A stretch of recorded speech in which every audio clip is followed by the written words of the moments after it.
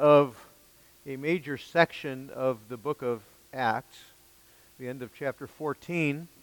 We'll be looking at 24 through 28 this morning.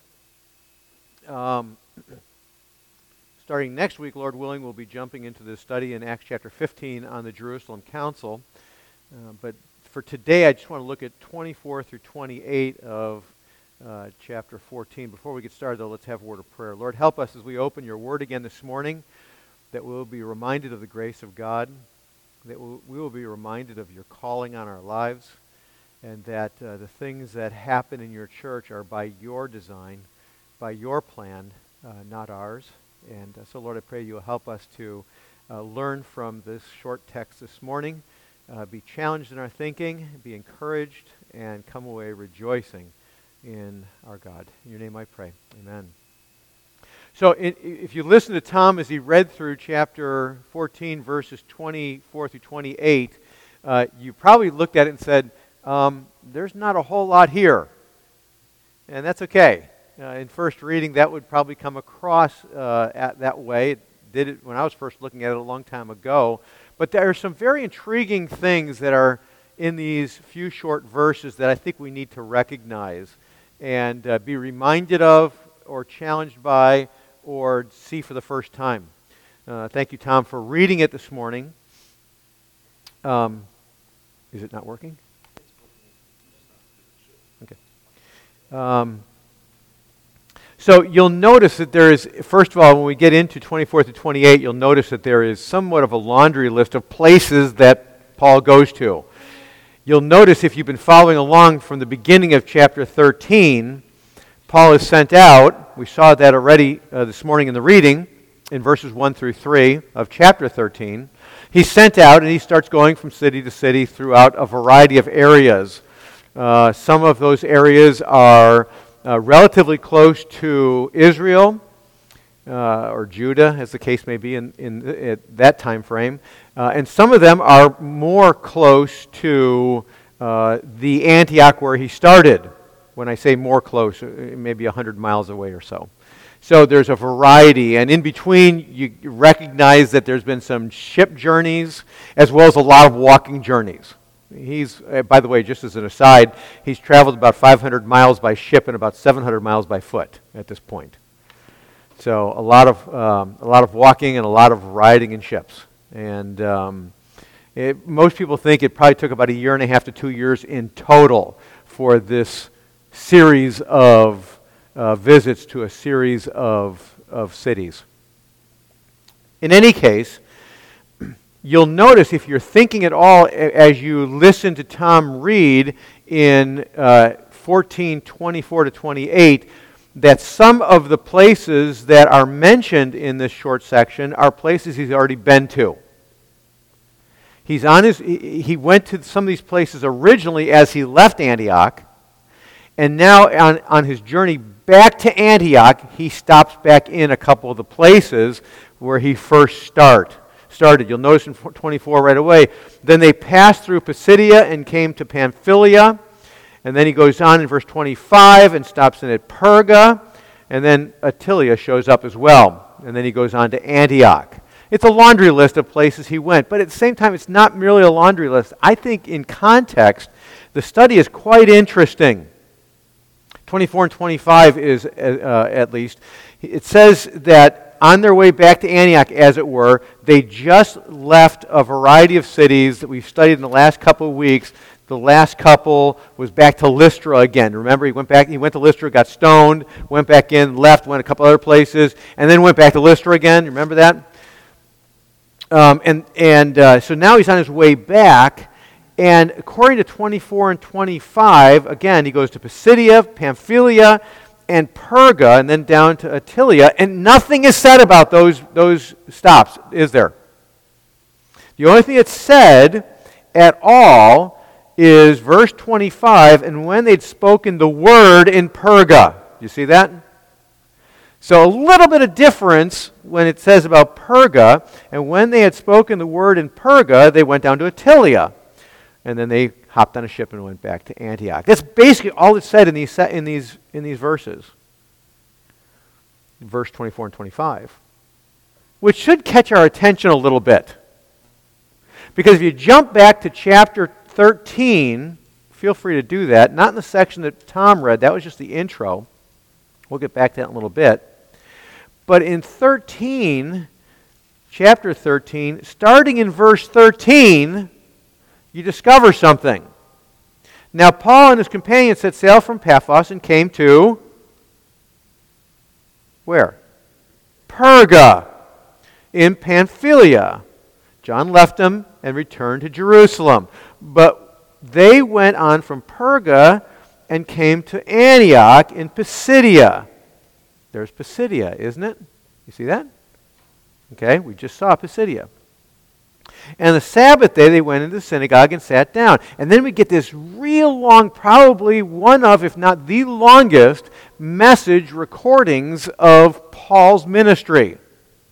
It's a very long, extended gospel presentation. You see that? And if you continue on through chapter 13, after he presents all of this gospel presentation, verse 42 of chapter 13, and as they went out, the people begged that these things might be told them the next Sabbath. So this is a Sabbath day. They say, hey, next Sabbath, can you get together with us all and tell us again? We've talked about this already. Verse 43, and after the meeting, the synagogue broke up. Many Jews and devout converts to Judaism followed Paul and Barnabas, who, as they spoke with them, did what? Urged them to continue in the grace of God, right? So then the next Sabbath, verse 44 of chapter 13, the next Sabbath, almost the whole city gathered to hear the word of the Lord. But when the Jews saw the crowds, they were filled with jealousy and began to contradict what was spoken by Paul, reviling him. And Paul and Barnabas spoke out boldly, saying, it was necessary that the word of God be spoken first to you, since you thrust it aside and judge yourselves unworthy of eternal life. We're not going to exegete all those statements because we've already done so. Behold, we are turning to the Gentiles, for so the Lord has commanded us, saying, I have made you a light for the Gentiles, that you may bring salvation to the ends of the earth. Verse 48, and when the Gentiles heard this, they began rejoicing and glorifying the word of the Lord, and as many as were appointed to eternal life believed. And then we know what happens next, is that the Jewish people want to kill him, and so they leave the city. Right? Everybody following with me? And they shook the dust off their feet, and they went on. So that's an interesting description. When we think about that description of what took place in Pisidia, Antioch of Pisidia, what do we know? We know that the Jews did what with regard to the gospel? They rejected. We also know that the Gentiles, what? They received the gospel, didn't they? Now, there were initially, the first Sabbath, some Jews that were very intrigued by the gospel, weren't they? They begged them to come back, Jews and Gentiles both, begged them to come back the next week. That's what it says. But seemingly, after that week, the next Sabbath, it was mostly, if not completely, who that's believing? The Gentiles. They certainly are the only ones rejoicing, aren't they? They're certainly the only ones rejoicing about this whole thing. And the Jews, and it's interesting that Luke does not identify some Jews. He just says the Jews wanted to persecute him. It seems to be in block, in mass, they wanted to persecute them. In any case, what's interesting about it is if we jump back to chapter 14 of the book of Acts, before our section today, verse 24 and 25, as Luke records Paul and Barnabas going back to some cities after a few months of being away from those cities, he discovers what in those cities? Remember, we talked about it last week. What's that? If he's appointing elders, that means he found some elders, and that means he found believers, right? And he found, if he's finding believers, he's finding elders, that means he's finding Christians, yes, but he's finding believers that are forming into a church. He's finding churches there, right? Because it even uses the term there, doesn't it? Verse 23, and when they had appointed elders for them in every church. It doesn't say he came back to establish churches. The churches were established because believers loved God and they gathered together, and what happened? By the Spirit, they formed churches. That's what happened, right? And he comes in and appoints elders. He and Barnabas come in and appoint elders for these churches that are already there. What's interesting is the contrast, 23 to 24 and 25. In 24:25, he references cities he originally did what? He originally proclaimed at, originally stopped at, and now we're talking maybe a year and a half or so later, more than enough time for the churches to be established, right? More than enough time.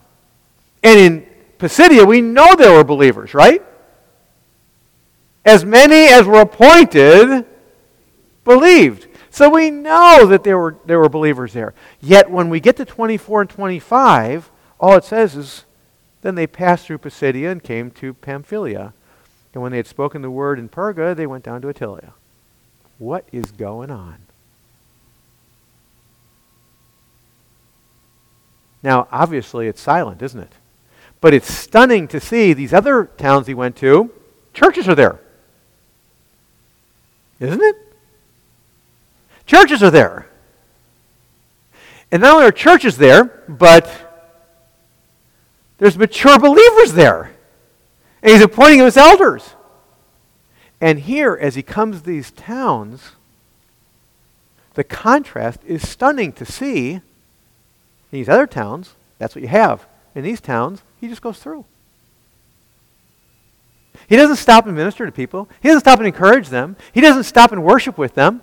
He doesn't stop. It's almost like you get this sense that as he's moving through these original towns, he comes in, and it's like he comes in and just looks around. It doesn't even say he spoke in any of them except for one. Right? Only one town does he stop and speak in, Perga. The other ones he doesn't even stop, he just walks through. It's like he's coming in and inspecting. Not expecting, inspecting. Now, with regard to Pisidia, here's my suspicion. It's just a suspicion, so please bear with me on it. Just a suspicion. I suspect that when Paul comes to Perga, he didn't discover any Christians. I suspect he didn't discover any. I expect when he got there, what he discovered was the town was absent of believing Gentiles. That's where the Gentiles believed. I expect when he got there, he discovered they weren't there. I expect what happened was the persecution got so great that maybe some of them got killed and the rest of them were driven out. Again, that makes sense to me as I consider the contrast between 23 and 24, 25, combined with chapter 13, where the persecution was intense, and after Paul, it was the first time that really came after him, and then they pursued him to the next town. I suspect when those people who pursued him to the next town, and they stoned him, and he got up and walked out, they went back to their original town and took it all out on the Gentiles who were believers. And so when Paul comes back to that town and he walks in, he doesn't discover a church. He didn't discover it at all. It's almost like the only place he stops to speak at all is Perga. And I suspect the reason why he stopped at Perga was because he's giving them one more chance. One more chance. But seemingly, he stops, he preaches, and what do you think happens? Just use your heads a little bit. What do you think happens? He stops at Perga and he preaches again, and what do you think happens? No response. And he moves on. Because what we have is the pattern of Paul's ministry. Response, he stays for a little bit, doesn't he? Response, he stays for a little bit and ministers to them. But here, these other towns, he just travels through them. It's like he's inspecting. nope, no reason for me to stay. They already rejected it. The evidence is clear. It is rejected. We're moving on. Now, you could argue it two ways. If they drove the believing Gentiles out of Pisidia, it would make sense that he wouldn't stop and preach to the Jews at that point, wouldn't it? Because what did he say in Pisidia? He said, the gospel is going to be going where? To the Gentiles.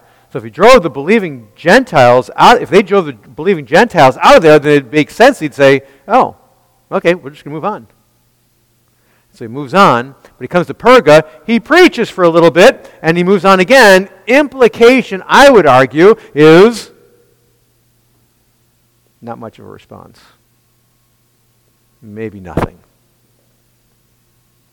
Now, why do I point this out to you? And I just want to say it for a second, and then we're going to move off of it, because we're going to see some really neat things at the end here.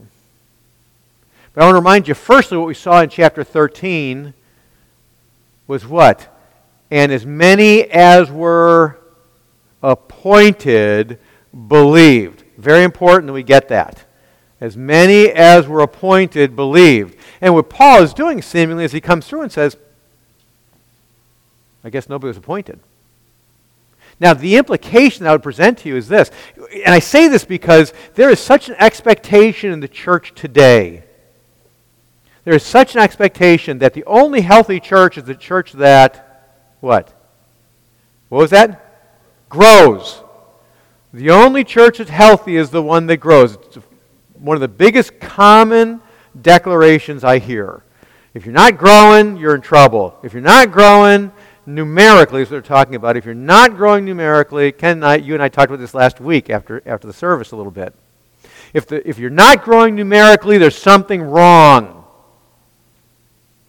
But it is interesting, in Paul's ministry, let me just ask you this question. In Paul's ministry, when we think about the entirety of his ministry, not just chapter 14 and 13, but in the entirety of Paul's ministry, would you argue that the general tenor of Paul's ministry is one of growth or declension? Declining. Generally speaking, which one would it be? Is there some growth? In some places, there's no question. There's some growth, like we saw in Pisidia with the Gentiles, right? We saw some growth. And there's other places we see some growth, don't we? And initially, there seems to be initial significant growth. But if you look at the overall tenor of Paul's ministry, growth or decline? Decline. What's that? Yeah. Everybody in the Asian church, 2 Timothy 4, left. The entire Asian church left him. And then it also says that when I was up for trial, everybody left me. And what does he say to Timothy in chapter 3? Know this, in the last days, this is what's going to happen in the church, but you, Timothy, singularly, stand firm.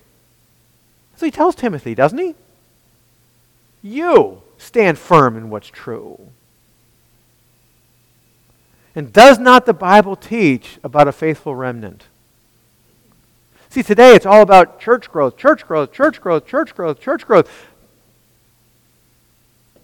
But I would argue in the Scripture it's about be faithful. Love God. Cling to what you know. I would argue that overall Paul's ministry, if we summed it up in today's standards, was an abject failure. From today's standards. Do we have some in chapters 13 and 14 where there's something happening in a couple places? Do we? Oh, yeah! But we have more failure than we have success here, don't we? Seemingly. And it's going to continue and get worse. As time goes on, as we move past chapter 15, you're going to see it over and over and over. Is there some success? Yeah. Why? Because all that have been appointed, what? Believed. So the appointed ones believe. Those who aren't appointed ultimately evidence very clearly that they don't believe. Even though initially they seem like they may, right? There is interest, but ultimately, many do not. I just want to point that out real briefly. It's an intriguing perspective. Verse 26, and from there they sailed to Antioch, where they had been commanded to the grace of God for the work that they had fulfilled. So now they've arrived back at Antioch. After a year and a half, 2 years, they're back to Antioch. This is not the Antioch that they ministered in. This is the original location where they started.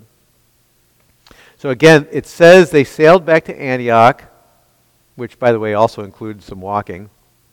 And it says, where they had been commended to the grace of God for the work that they had fulfilled. A couple of things that are very interesting in the statement there in verse 26. The word commended means, it has the idea of being committed to. Okay? So, what it really means is where they had been committed to the grace of God for the work that they had fulfilled. So they went out and they fulfilled it, right? You see that part at the end of it, right? They fulfilled it. It's pretty clearly stated. Even though there was a lot of failure, wasn't there? Wasn't there? There's a whole lot of failure.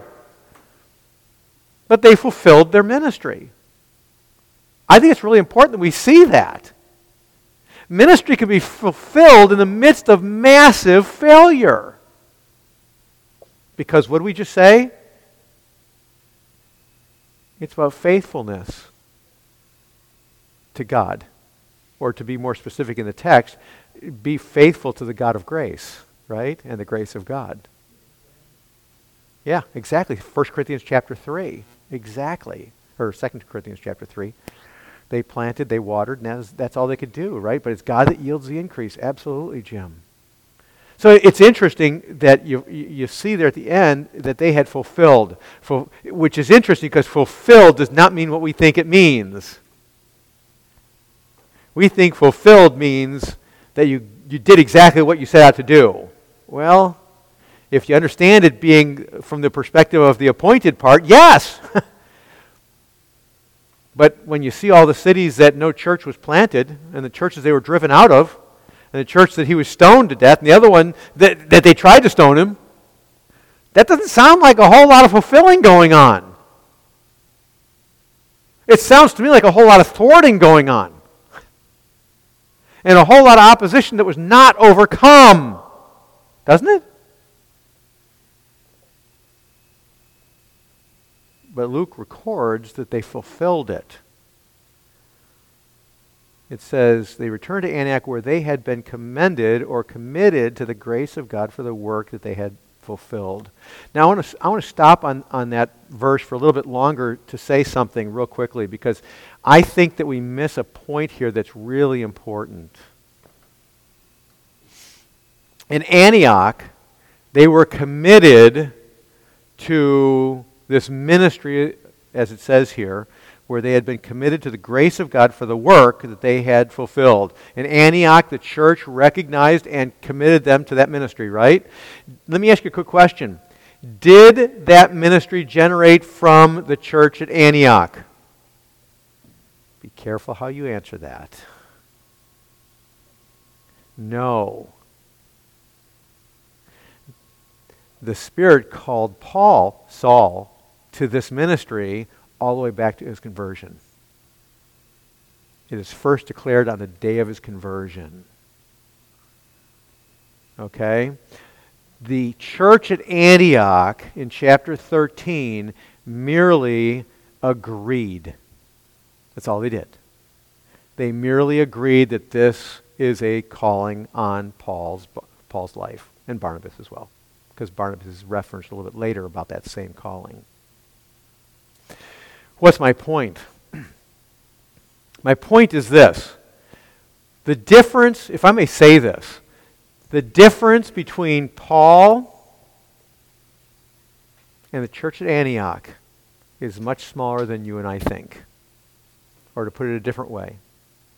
The call on Paul and Barnabas' life and the call on the previously lame guy in chapter 14 is a lot less, the difference that is a lot less than you and I think.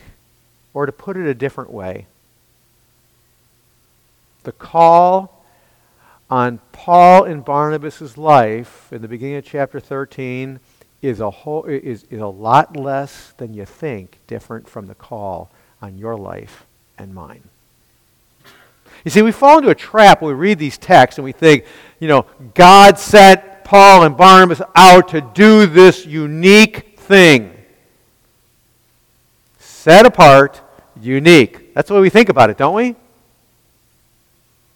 And I would submit to you that the calling on Paul and Barnabas is not unlike the call on any true believer's life. Paul and Barnabas are called to minister to the Gentiles, correct? Aren't they? Absolutely.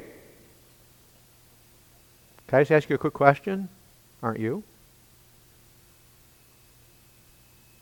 Aren't I? Aren't we? So we want to put these people separated from us because it's uncomfortable if we put them with us. Right? It's really uncomfortable.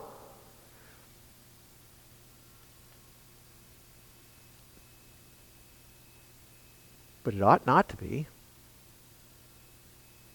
Before Paul or Saul ever came on the scene as a believer, Jesus said in Matthew 28, what?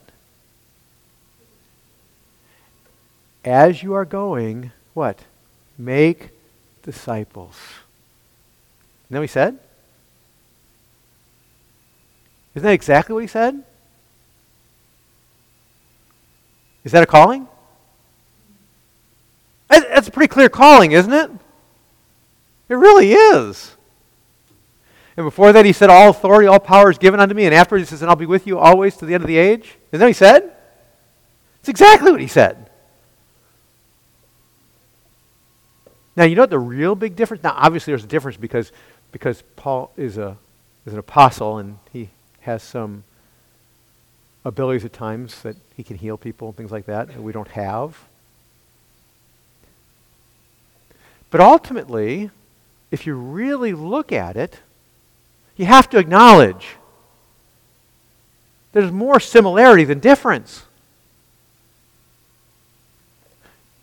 Ultimately, you have to look at it and say, just as Paul and Barnabas had been commended to the grace of God for which that they had fulfilled, you, any true believer is what? Commended to the grace of God for the work. Aren't we? Aren't we? Is that not clear? Matthew 28. You could say Acts chapter 1, verse 8 as well. You shall receive power when the Holy Spirit has come upon you, and you shall be witnesses in Jerusalem and Judea, Samaria, and the uttermost part of the earth. Could you not argue, and I think rightfully so, I think any other argument would be wrong, inherently wrong, that any true believer is commended to the grace of God? We feel comfortable with that one, right? With that part? Don't we? Do we feel comfortable as believers that in becoming a believer, we are commended to the grace of God or committed to the grace of God? We're dependent upon and controlled by the grace of God. Are we comfortable with that? If not, we got a problem. Right? The issue we have a problem with is the next couple words. The next three words. To the work. Right? That gets uncomfortable. We'd rather have other people do it, right? Than us. We'll cheer for other people to do it, but we don't do it. Now, this is not a message to guilt people into doing it. Please, I don't preach that way. But it is to point out a fatal error that too often shows itself up in Christianity. And it's not, we got to start doing it. It is this. If we don't in our own lives connect the idea of committed to the grace of God and to the work, we've got a fatal flaw in our thinking that we have this grace of God that does all sorts of good things for us, and we miss the point that He saved us for a purpose. And so we worship a God who seemingly is inactive, but He sure is active in somebody else, though.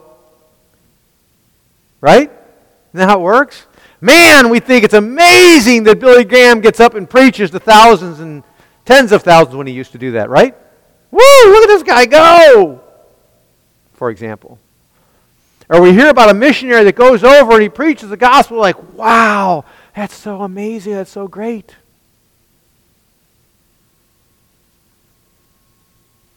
And we miss the point that in this storyline, chapter 13 and 14, we have a previously lame guy that gets saved. And next thing you know, a couple months later, Paul comes back and he's got a church going.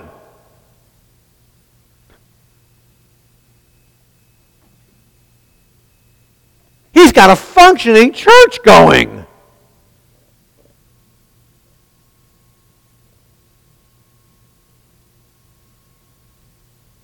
You know why? Because he understood being committed to the grace of God for the work. He was enthralled with the one who had saved him. And he couldn't help it but proclaim in the midst of persecution.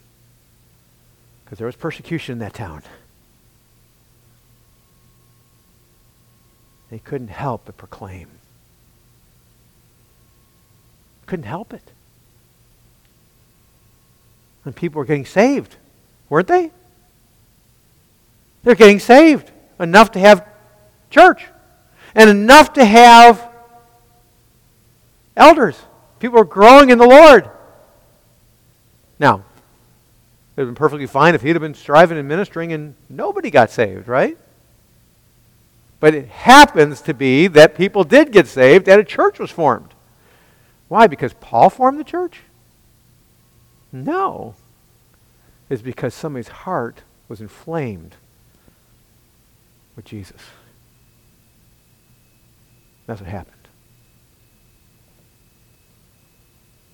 So I would present to you in verse 26, when it says that they had been commended to the grace of God, or committed to the grace of God for the work that they had fulfilled, basically what it is saying is the church recognized the calling on these people's lives, these two people's lives.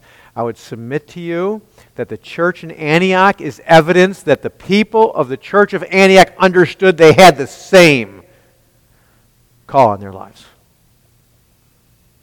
Because that church grew as well. Not because the church grew, let me change that, because the people were ministering.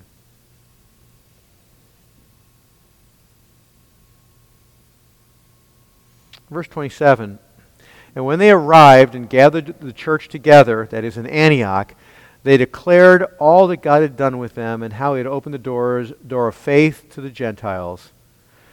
Interesting verse 27. A couple very interesting things there. They arrive, church gets together, they want to hear what Paul has to say, Paul and Barnabas had to say, and what Paul and Barnabas declare is what? All that God had done with them. That's just another way of saying, if I may say, two different things. He's saying two things at the same time. First, it's all that God had done. The with them, you need to understand, is not that God needed them, but all that God had done. Got that so far? What happened was what God had done. When they put on the two words, with them, you should understand it this way. If Charles comes over to my house to fix my dryer, which he did a few weeks ago, Charles used a couple tools, didn't you? Primarily a screwdriver. But he used a couple tools. I don't praise the tools, do I? No. Charles fixed my dryer with a screwdriver. Happy he had a screwdriver. But he's the one who did the work, right? Get that, right? It's very important that we recognize whatever happens is the Lord's doing. From beginning to end, it's the Lord's doing. It's not Paul and Barnabas' doing, as Jim, you mentioned before. Paul plants and Apollos waters. I think it's maybe 1 Corinthians 3. I don't remember which. It's not what Paul and Barnabas did. It's what God did. And they're rejoicing with the people of the church with regard to what God has done. That includes a variety of things. You do realize that. It includes, I would present to you what they're sharing with the church in Antioch. They're sharing with them how there have been some churches, some people got saved, some Gentiles got saved because they were sent out to minister to Gentiles, to preach the gospel to Gentiles. They're sharing with the church that some Gentiles got saved, right? They're also sharing with them Paul's stoning. Because suffering for Jesus was promised, wasn't it? So the stoning is God's doing as well, isn't it? He's in charge, isn't he? He's sovereign, isn't he? Kind of like what Charles was talking about in the confession this morning. It includes the towns that didn't receive the gospel and rejected it completely, and there was no regeneration. That too is the Lord's doing. That is absolutely the Lord's doing. And so what they're sharing with them, they declared, and the key word is all that God had done with them. And then it goes on, and how he had opened a door of faith to the Gentiles. Who opened the door to the Gentiles? God did. Did Paul and Barnabas open the door to the Gentiles? No, they were the screwdrivers. Right? They were the means, in other words. That's all they were, is the means. In some towns, God used the means, Paul and Barnabas, to slam the door closed, didn't he? Know what happened? Closed. In other towns, the door was what? Opened. That's what he says. That's what it says here. He had opened a door of faith to the Gentiles. There were some Gentiles that believed, that repented and believed. Some churches were formed. And then verse 28, and they remained no little time with the disciples. So they stayed there. It simply said they stayed in Antioch no little time. That means they stayed there for quite a significant period of time. And they ministered and were ministered to by each other there in the town of Antioch.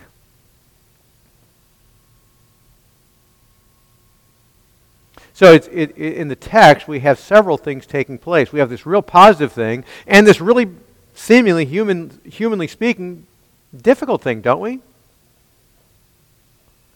Some places people believed, other places, not at all.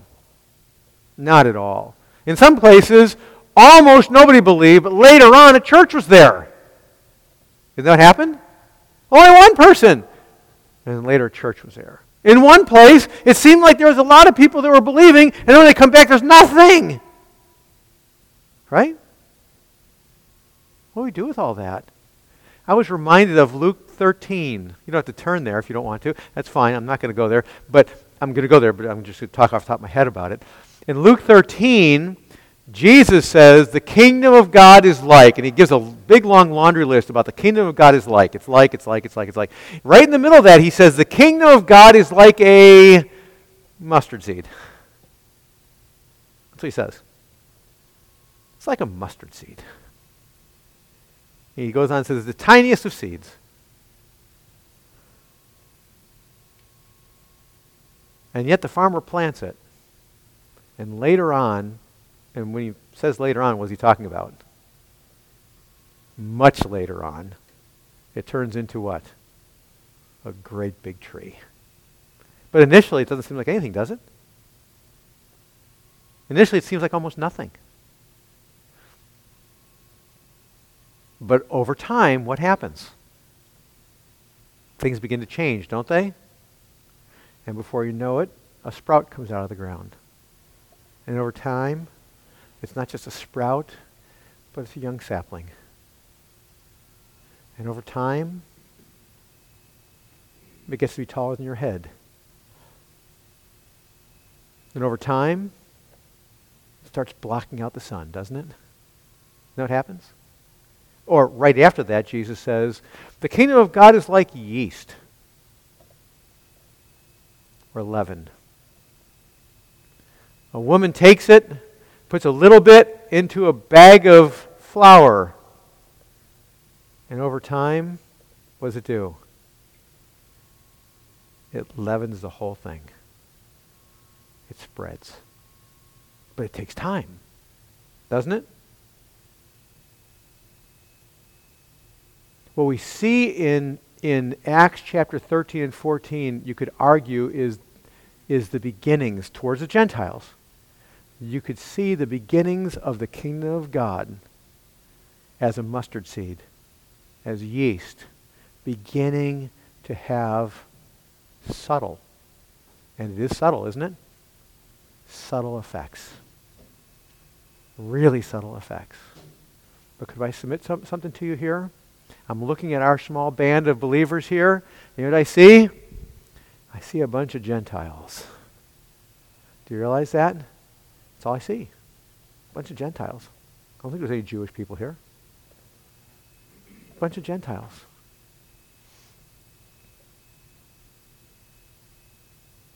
You see, the mustard seed began to sprout, didn't it? Right? Began to sprout. The yeast has begun to affect the flour, hasn't it? I don't know about you, sometimes it gets discouraging, doesn't it? Doesn't it? We don't see things happening right away. It gets discouraging, doesn't it? Okay, I saw one or two people shake their heads. Does it ever get discouraging? Does it almost feel like, what's the point? Does it ever feel like, well, maybe God's not working in the same way he used to work? Does it ever feel that way? Could I submit to you that's not the case at all?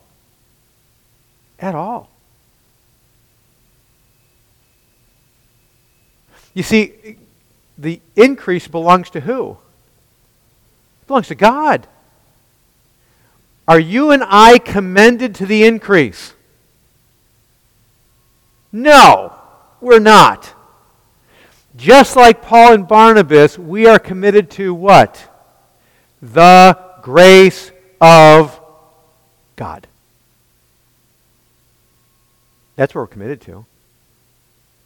Fellowshipping in, enjoying, reveling in, learning, growing in, appreciating, worshiping the God of grace, and learning about the grace of God. And understanding spiritually about the grace of God. And you know what happens? Just like with Paul and Barnabas, we begin to do what? To be doing the work. That's what happens. And the thing you don't see in Paul and Barnabas is this idea, wow, these churches are, these towns are rejecting the gospel. What's the point? Do you see that? Let's just give up and go make tents. Is that what you see? No, because you know what you see in Paul and Barnabas in this section? And other believers, Peter and John, James, you know what you see? And others, Timothy, Titus, and others, you know what you see? You see, we look not at things that are seen, but the things that are unseen, because the things that are seen are temporary, and the things that are unseen are eternal. And what's eternal in the thing we're to look at? The grace of God and the God of grace. And that will be the fuel that will cause us to work. And as we work, can I just submit to you something? We may have a lot of Pisidias and Pamphylias and Pergas and Antilias. We may. We may. Paul did. He had a whole lot of those, didn't he? Yeah, we may have some Ephesians and Philippians churches. We may.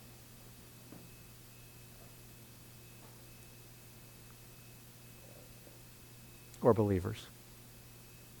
But we may very well just find ourselves in the Perga camp. Right? But yet his kingdom is forever. Isn't it? His kingdom's forever. And he's on the march.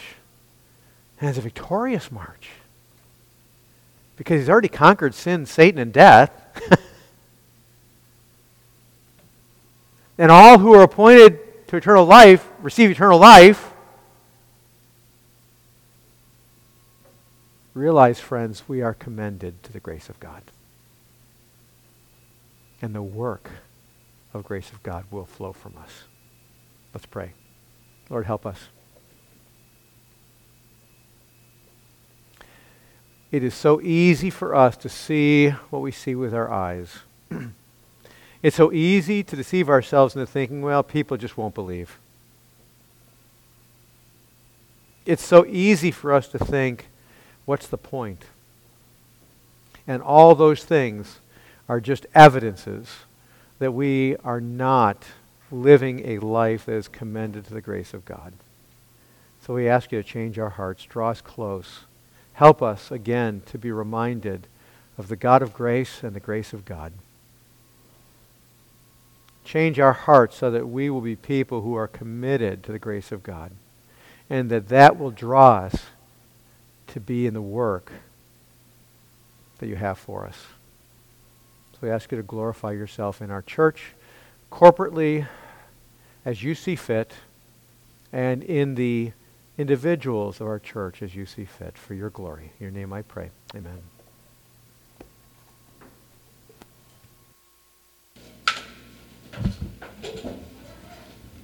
Let's stand and sing.